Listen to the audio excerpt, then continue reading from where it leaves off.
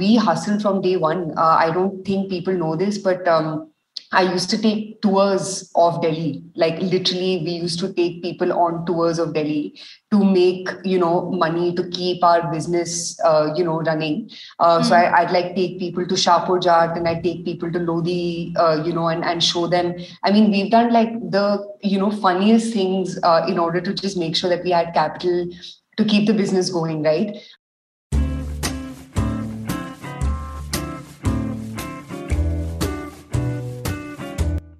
Today's guest is someone who knows the business of brands very well, is intelligent, sharp, and an avid reader, the CEO and founder of LBB, an online marketplace for homegrown brands, Suchita Salwan. With Suchita's vast experience of working with founders, I thought it'll be interesting to know about small things that can help business owners to build brands and market it. While we chatted a lot about brands, I also tried to understand how Suchita manages to pack everything in her schedule, including work, running a home, reading, being part of a book club, all this while being extremely active on social media to talk about things that matter.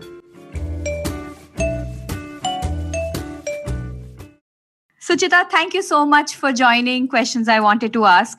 I am glad you could make time and I'm so happy to have you. It's awesome to be here. Thanks so much for having me. My pleasure. My pleasure. Is it like a busy Saturday for you? Actually, yes, because I think we're in the middle of like closing a bunch of projects. So, and usually I end up working half of Saturday and half of Sunday. But yeah, it's a usual Saturday. Let's just keep it at that. I observed that I think you do work most of the Saturdays. So tell me something. I mean, I know as an entrepreneur, there are no switch offs, right? But it is still a question. How do you switch off then? Like, when do you switch off? Do you actually switch off?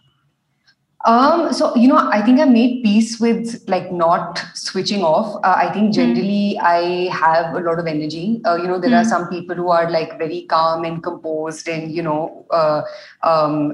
have that temperament. I am generally a very high energy person.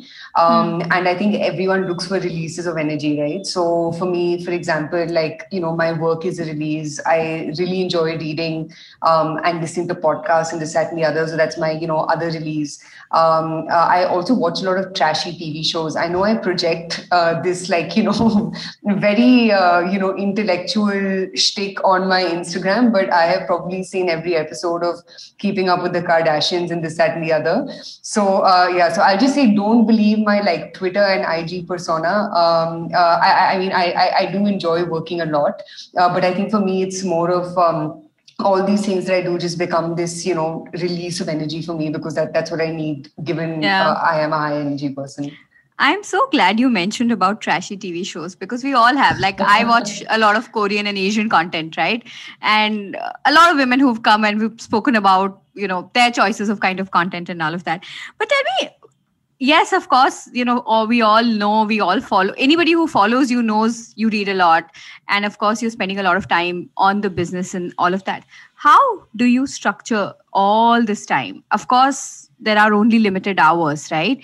You are part of a book club, which means you have to read books, which means you will read beyond that also, right? And then, of course, you have to read for the business and the environment you're in. How do you structure your time? So I think for me, the time that I take out to learn is also the time that I have to decompress, to a fair extent. So what I usually do is, I'll start my day with either a book or a podcast. I like ending my day with a podcast. I don't like reading, at the end of a long day. I also, again, really enjoy walking. So the audio format works fairly well for me. I usually spend my weekends catching up on reading.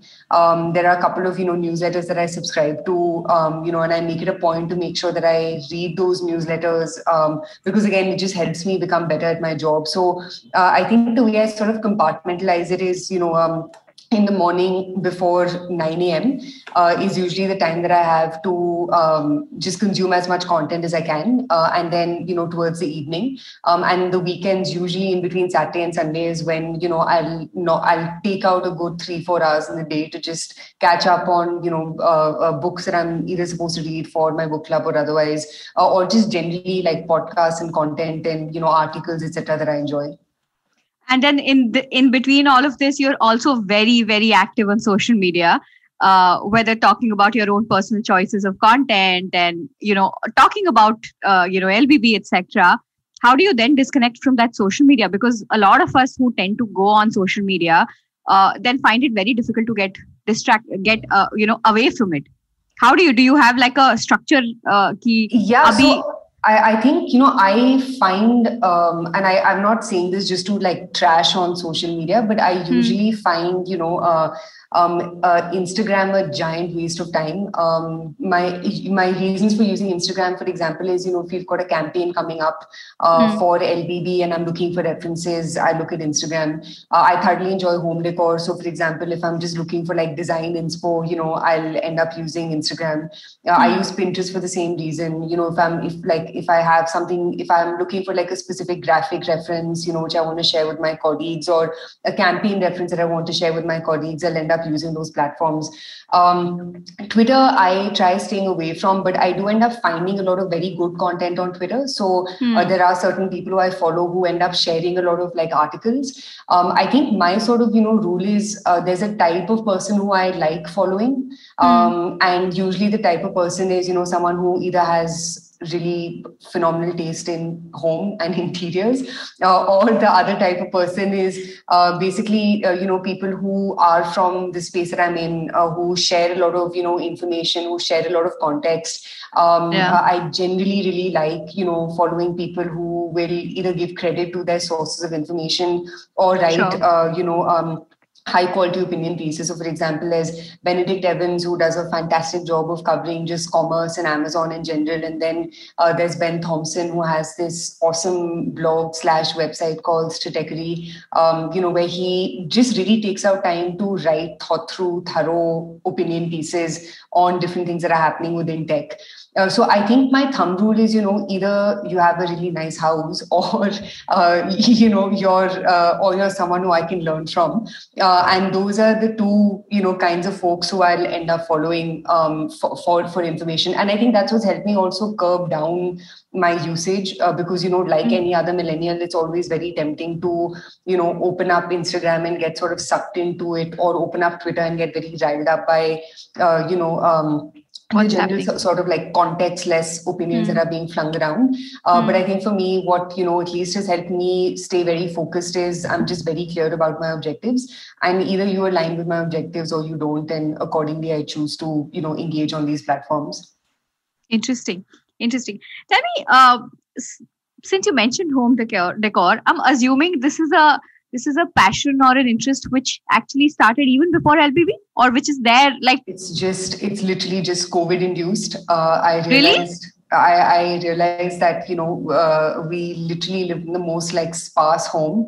And I think for me, it's the same thing, right? Outlet, like earlier, my outlet used to be exercising, but then COVID happened. And I just found sitting on my ass to be much more fun than sweating in the gym. So, and it's actually this, running joke where like my husband will say, basically your idea of working out is lifting furniture, which is not far from the truth. So my love for all things home, literally just came through COVID. And again, I didn't want to consume fashion content, and you know what I mean? Like you've got all of these verticals. I don't really enjoy fashion contents, and the other content for me became home, and that's that. But if not home, I think another space that I'd love is like UI UX, because I thoroughly enjoy just design in general. But yeah, that's where my home decor obsession came from. Yeah, and it's beautiful how it translates to what you also do at LBB in terms of, a part of it, I'm sure. But I could literally when I see your posts, and then I was like, okay, but this is how she also probably structures her, the entire home decor section on LBB, right? And I think that's something that I wanted to kind of bring about, that a lot of times, the passion or things that you're interested in can actually translate and add on to things that you do at work. 100%. And, I think a lot of like working at LBB is about having a point of view. And, having a point of view comes from like having tastes and preferences. And I think anything that's soft, right? Like anything that's design related, usually helps you exercise, parts of your brain that give you a sense of what your taste or what your preference is. And I think with a lot of us, like with a lot of my colleagues, obviously everyone's interested in different categories, right? There are some people who are very enthused about food. There are others, who really enjoy their like coffee. And then there are others who enjoy, workouts. I think everyone has their passion, but I think the job to be done of our passion isn't really we're taking our passion and extending it into our work, because obviously if I have a aesthetic, it doesn't mean our consumers, which run in millions, will like exactly what I like or any individual likes. But I think to immerse yourself in some form of art is a great way to develop your own tastes and preferences. And I think that's really what my external passions do for me. They just help me develop tastes and preferences and give me a point of view, which I think is super important in the work that we're doing. Interesting. I mean, it's very rare that, as Indians, I don't think so. A lot of us have grown up or have been told to inculcate passion, right? And it bothers me because now in a world where, we are all confined to our own homes, besides work, the only thing that can take you away from your work is passion. And we just don't know what to do with it or about it. Yeah, no, for sure. I don't know if it's, if it's just being Indian. I think a lot of it also has to do with context, right? I think all of us are lucky that we had grandparents and parents who afforded us some amount of privilege. And gave us the opportunity to, really understand different parts of art and culture. I think for me, one big advantage of being in a city like Delhi is you have culture all around you, right? And you have to work really hard to escape it, right? Like you have to go to Gurgaon to escape Delhi's culture. With all due respect to whoever's from Gurgaon and listening to this. Everything from like the history that Delhi has to the markets that Delhi has, a lot of it is steeped in this, exactly, right? A lot of it is steeped in this understanding of like it's culture surrounds you. It's on you to, pick and choose how you want it to extend into your everyday life. And I don't know, I think, growing up, it's not like, my parents inculcated any sense of, read about the arts or, know about architecture, any of that. I think a lot of it actually just started with the fact that, I just grew up in Delhi and actually the genesis of LBB was me wanting to understand my city a little better. And I think that's when I, started going to NGMA and all these great galleries that Delhi has that, no one really goes to, though they must be visited. So I think just my, interest in having in art and culture, a lot of it is just genuinely just come from the city that I live in, and not because I was ever told to follow my passion or frankly to even have any passion. But I think it just came from, just letting yourself explore your surroundings a little more and seeing what you can get from it. Interesting. You spoke about actually the genesis of LBB coming from you wanting to explore things. And if you see, and it's for everyone to see, but LBB literally started as one Tumblr blog, right? Yep. And to what it is today, and one of the biggest local brand marketplace in India, if that's the correct term for it. And when I look at this journey, and this is something that I was telling you offline also, that what's very interesting for me is that, today there is this entire boom of, startup brands and all of that stuff in India. And we are all looking saying, अच्छा, मैं entrepreneur हूँ, मुझे ये brand बनाना है, मेरे को Mamaearth बनना है, या मुझे XYZ brand बनना है. But we all don't realize that there are so many years behind it. It's been so many. Would you want to talk about the initial, things, those initial things that require for you to even start to build a brand? Yeah, I think what people don't talk about enough is the money that it takes. Yes. Like even for me, when LBB started as a Tumblr page, I was still working full time at the BBC, right? And I would do Hmm. this on the weekends for fun, where I would, just go to a new part of like Delhi and, take pictures and post about it on my Tumblr blog, which then, became a website. We bootstrapped the business for 2 years before I found a technical co-founder and before we raised our first round of money.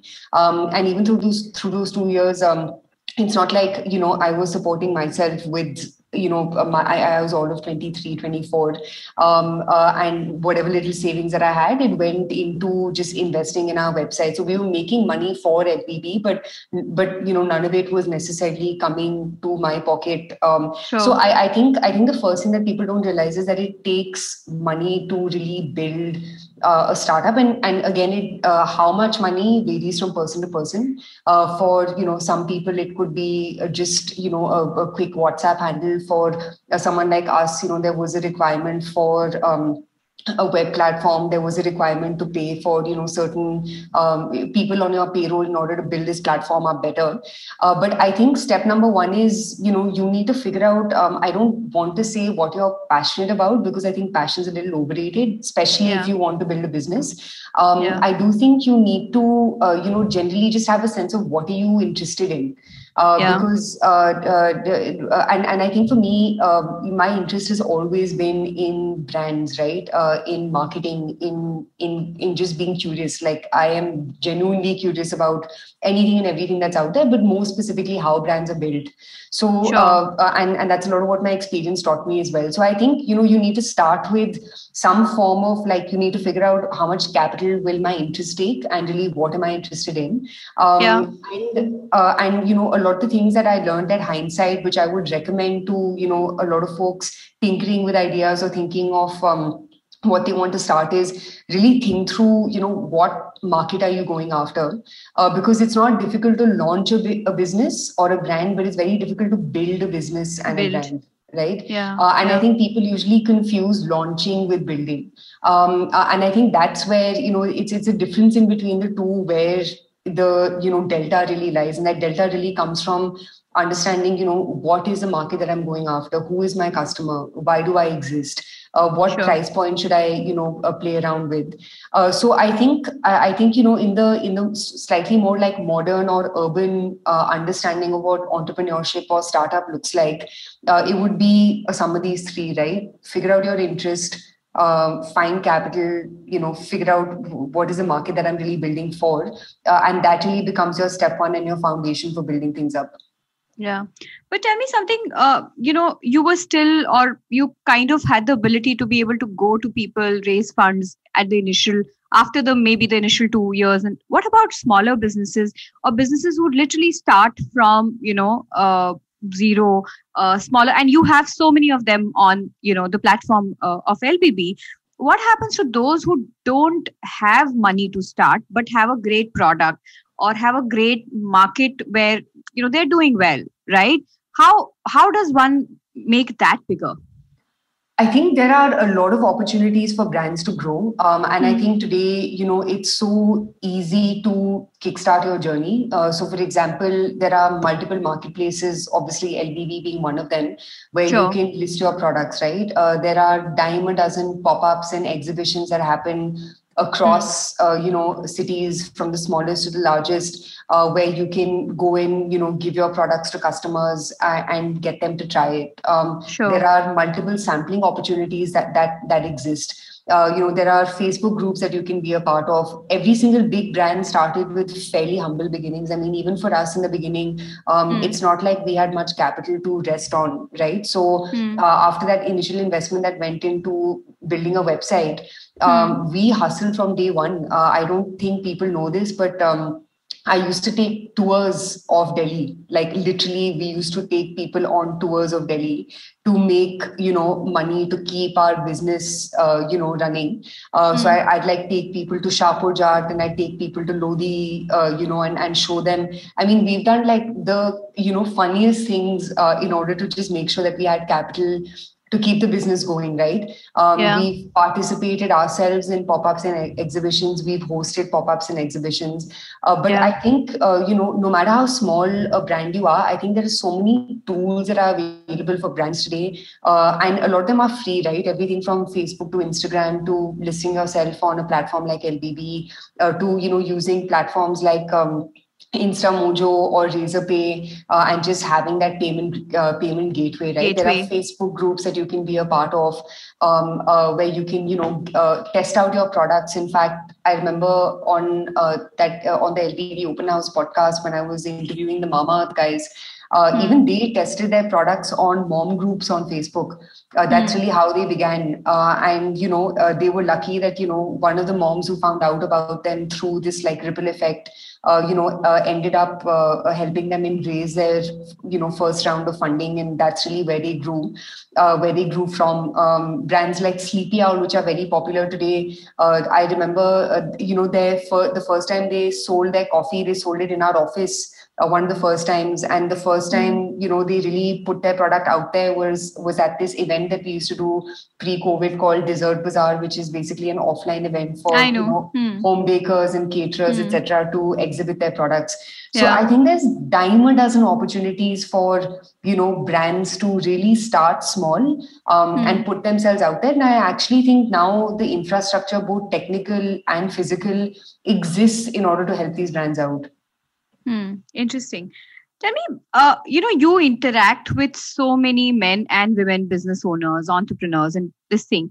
I always feel that, and I know I'm asking a very, very stereotypical question, but I know a lot of people would want to hear this. A lot of female business owners or women entrepreneurs need more extra help, especially when it comes to marketing themselves, right? How would you? What are your suggestions? What would you tell them? Do you feel that there is something that they need to do extra to be able to people who don't know how to market themselves? How do they, like women who don't know how to market themselves? So I think, you're talking about how often I post on social media. I genuinely don't post out of any other desire, but I do know that, it's important for me to do whatever it takes to make my brand as successful as I possibly can, right?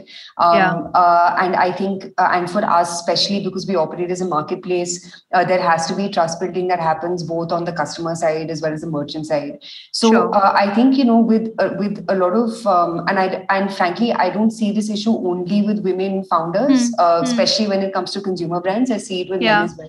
I think at the end of the day, you need to do it for your business, and today, so much of like purchase, sale, excitement around your brand is actually built by your story and your excitement about, what it is that you're building.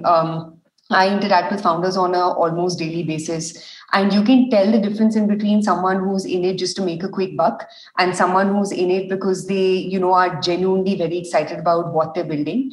And I think, as a founder, whether you like it or not, it is a part of your job to put yourself and your brand out there. To people who are a little, who are looking at this with some amount of trepidation, I'd just say that, remember that you have to do it for your brand, right? And the second you switch to that lens, saying that, okay, I'm doing this for my brand, I'm not doing this for myself, it just becomes much easier an exercise to do. And again, to anyone who's listening, I'd give my own example. I'm very uncomfortable being on any, any platform. I have like no desire. Anyone who knows me knows that I'm happy just, being in my little universe of whatever. But I think for me, a lot of what I've learned is, it's super important to put yourself out there because it's important for you to also know where you're going wrong, right? And create that feedback loop. So, I think, don't look at social media or don't look at marketing yourself as, one more task, right? Look at it as this is actually the best way for me to create a feedback loop. So I get inputs on where and how I can improve my business and on where and how I can improve myself. That's at least the way I look at it. Very interesting. One more question, slightly more marketing specific question, because there are a lot of individual brand owners, who will start as maybe starting with one or two products and then it starts growing. Jewelry brands and fashion brands particularly, which are led by women. what would you suggest to them from a content creation perspective? Because content has become such an important part of even, content, marketing for the brands, and not just you existing as a individual content creators. What is the kind of stuff that people really enjoy if you are a fashion brand or a jewelry brand, or anything in that space, right? What kind of content works there? So I think, specifically if you're in categories where there is very little differentiation in between you and others, it's extremely important for your content to call out to what actually makes your product special. And if you were to pick up, for example, categories like fashion, home decor, jewelry, and even beauty to a certain extent. Actually, let's maybe keep beauty out of it for a second. But all these other categories actually, call out to a customer's unique tastes and preferences. So, for example, if I was building a home decor brand, a couple of things. One, I'd stick to an aesthetic, right? So figure it out. Is your brand associated with a bohemian aesthetic? Is it a Scandinavian aesthetic? Like, what aesthetic does your brand have? And create content which really showcases the usage of your product. So, for example, if you walk into an IKEA store, right? An IKEA store, and if you see an IKEA store, they create all of these hubs where you can really see the product in action and you can see the application of the product. So for instance, if I was in home and decor as a category, I would 100% over-index on application of the product, right? This is how you can style the cushion. This is how you can use my coaster. I see a lot of brands make the mistake of, shooting their products against boring white backgrounds, without really thinking through where will this poster be used in the customer's journey. So I think really thinking of, what is the taste and preference that I want my customers to have? What is the style that my customers are aligning with? And how do I showcase this product in a way where a customer feels like, man, this product's beautiful, I want it in my house. And you see any of, home decor brands that are stalwarts do this very well. So IKEA is one, Restoration Hardware is another, Crate and Barrel is the third. In fact, if you even open IKEA's website, they have a whole section where they just have looks, right? And then you shop. They actually they sell basis the looks. Exactly. And that's how home decor is sold versus, for example, a category like fashion, where fashion is sold basis, aspiration, right? Where you need to, no one buys an outfit, because it looks ugly. You buy an outfit because it makes you feel like if I wear this, it'll make me look that much better. And when you see fashion, and the narratives around fashion, again, imagery plays a massive role, showing how the garment can be worn, showing how it can be styled, talking about price points, talking about the material that goes in. I see a lot of small and independent brands do a very good job of, even showing like behind the scenes or how the product's made, because all of that breeds into your narrative, right? It helps you sell your story better. In fact, there's this really cool fashion brand that sells on LBB also called Suta, and they do saris. And the two women who run it, right? They do such a good job of showing how the saris are styled. They photograph everything on themselves. And they really show, wearing the sari on an everyday basis versus, hectic Sabyasachi style shoots. So I think the thing with a lot of these categories is this sold on aspiration, this sold by creating desire. And the only way you can really create desire is if you're calling out to what is it about your brand or your product that makes it truly special, and also showing application of that product in the customer's, day to day. Interesting. Tell me, the next part of my question is money. So a lot of entrepreneurs have said, we as Indians anyways are not very comfortable talking about money, right?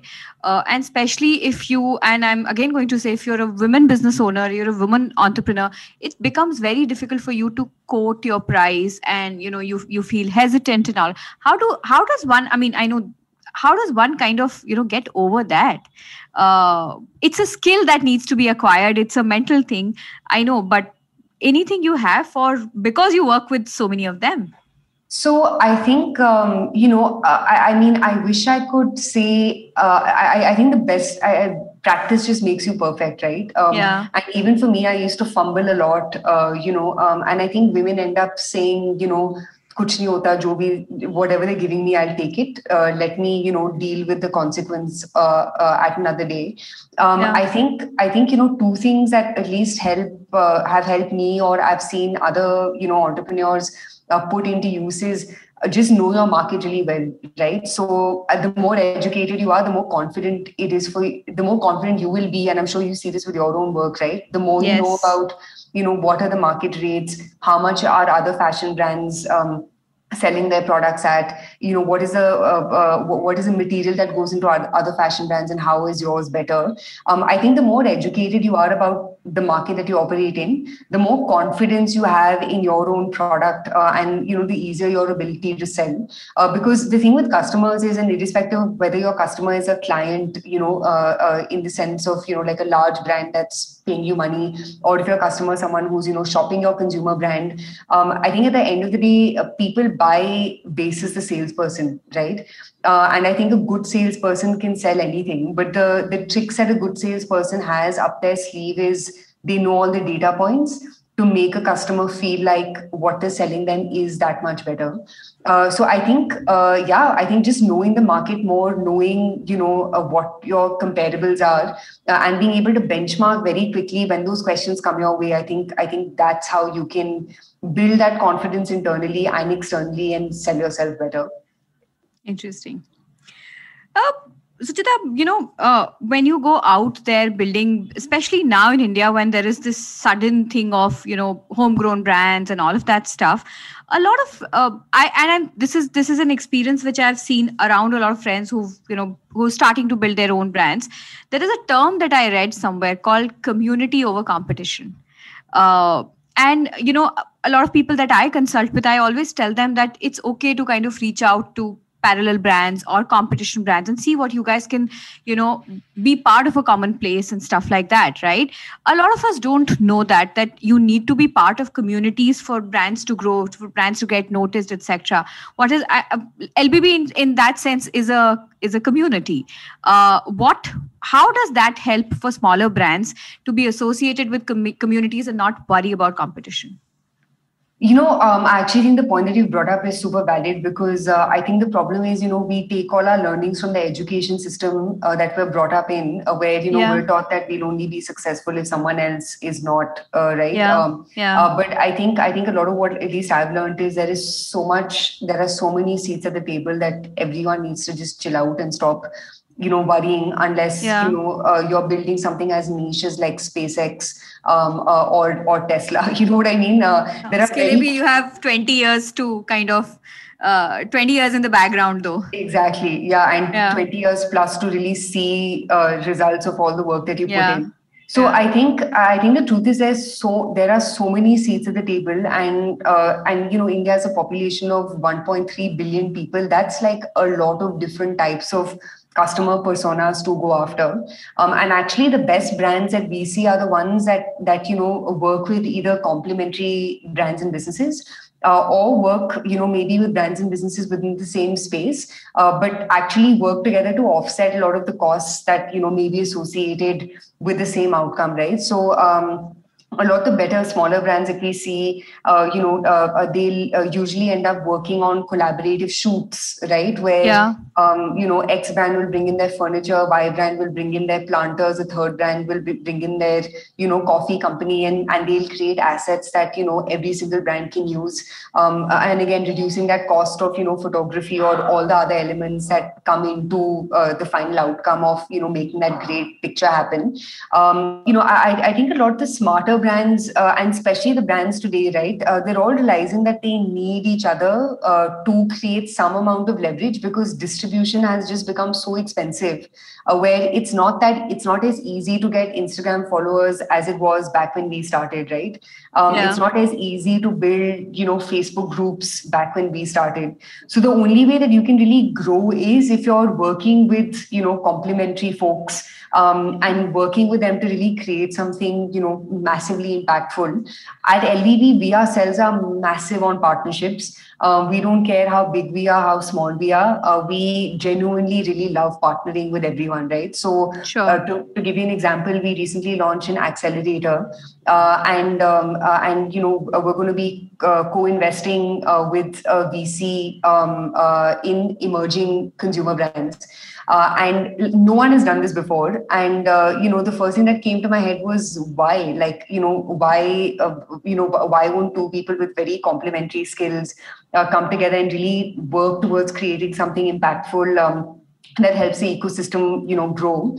So I think, at LBB, our mentality is very, there's room for all and everyone can win. As long as, we identify what our value prop is, wherever it is. And I've seen the best consumer brands deploy the same, lens, whether it's with complementary brands or even complementary communities that help them build their brand up better. Interesting.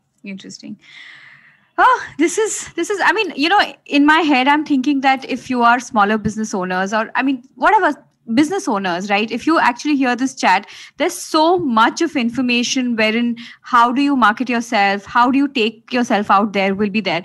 But there's one part and slightly difficult part, which I'm not sure you've spoken about being an entrepreneur and the failures that you face, on the way. And I'm sure there would have been instances, and I want to talk about them, right? Both as an individual and as the business. Tell me what happens on days when you feel, आगे मुझे कुछ नहीं दिख रहा है. I mean, and I'm sure there would have been many, many days. What happens on day? How do you just get up? So, I've tried to think of the best answer for that because, just tell me what comes to your mind first. So I generally am an optimist, so I'm of the school of thought, which is theek ho jayega, kuch nahi hota, like it'll sort itself out. And in the long term, things will net out in your favor as long as, you've got the right intentions of creating success, not only for yourself, but everyone else who you, work with. So I usually on bad days, I just suck it up and I get back into the groove of things. I have a very weird way of dealing with, any form of failure. I've actually, and maybe I've become better over time, but I've actually become very good at rationalizing it because, earlier I feel like I used to take failure very personally. Like I used to take it as I am not good enough or I have done something wrong. Yeah. Or, I should have thought of this better. And I think it's very, in a moment of failure, it's very easy to want to point the finger at someone, whether it's yourself or it's someone else saying, it's your fault that this didn't happen the way it needed to. But I think the thing that at least I've learned through my entrepreneurship journey, and we've gone through all kinds of highs and all kinds of lows, right? We've gone through highs where, we were literally growing our revenue at a crazy pace. And then obviously last year COVID happened and you're just like, why is my business non-essential, right? Yeah. Especially if I'm enabling so many brands to grow. So I think a lot of what you realize is there's so much that happens, which is genuinely not in your control.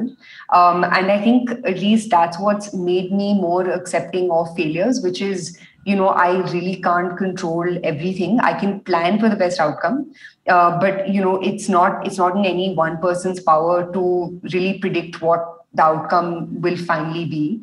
And I think not enough people talk about this, but luck plays such a big role in where and how people end up, right? Luck plays a massive role in the difference in between a $20 million company and a $100 million company. There are so many founders that are very hardworking, that are probably smarter than, a lot of the extremely well-funded other founders that are out there.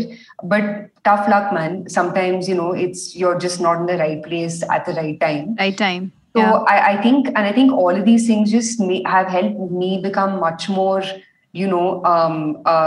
accepting of failures. And actually now I genuinely enjoy failure. I think, I think my 2 cents would be, if you're anyone, an entrepreneur or anyone else, have a long-term outlook to your own life.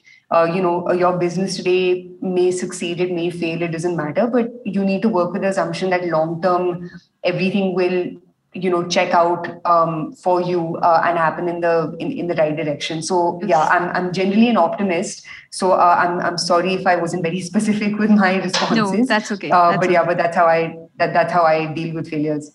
Yeah, generally, I mean, basically that you'll figure it out in the long run. Yeah, and I think there's enough of us who I mean, my assumption is that I feel like I've done enough good things for enough people in order for me to just generally have like a well netted out like karma score, right? So I feel like it's small things like that just help you, same thing, like rationalize that whatever happens, I'll be fine, and everyone around me will be fine as well. Lovely. Tell me, just the last question now. You've been running LBB what, over 7 years now? Around 7 years? Yeah, 6 or 7 years. Yeah, 6-7 years, and raising rounds, and of course running, and of course, I mean, like all businesses, you've seen last 2 years. What is it that you look forward to now? As an individual, as a professional, and of course for LBB. I think COVID getting over is number one. So I think that's on every priority. Can this pandemic just goddamn end sooner rather than later? So I think I'm really looking forward to all of this being behind, all of us. And I think, I don't know, I feel like the past year and a half has given people an opportunity to really reflect on what they want, the purpose of their life to be. And I don't mean to sound like very, meta and like, Sai Baba about this, but like, people generally have, people generally have a sense of, I want to build this, right? I want my life to resonate with ABC, XYZ, and priorities have gone in all kinds of directions. So I think what I look forward to is, more of us approaching life with much more purpose, with very clearly articulated and fairly well-defined priorities. Because I think once that's set, everything, your relationships with other people, your excitement about the work that you're doing, just what you're able to bring to the table as an individual. I think a lot of that becomes very nuanced, once you're generally clear about what your purpose for yourself is. So I think, I think what I look forward to is a future with more people with hopefully much more clarity about what they want to do with their time and what they want to do with their life. That's what I'm looking forward to. And COVID being behind us. I think COVID being behind us is like topmost priority for all of us, and getting over the losses that we've all seen in the last personal, professional, businesses, all of that. But that was such an interesting chat, Suchita. I mean, I have to say that this is also one of my first chat where I've concentrated or, spoken a lot about businesses, because I felt that, slowly as the podcast is we're doing more and more episodes, people are coming to us and talking to us about like specific questions. So I really was looking forward to this episode, and thank you so much. Anytime. Thank you so much. If you've enjoyed listening to this episode, then do follow me on social media for more updates and short format content. You can search me by the name Anshu Patni Singhi on Instagram and on Twitter. If you have suggestions, please write to me or message me on Instagram and Twitter. I'll be back the next week.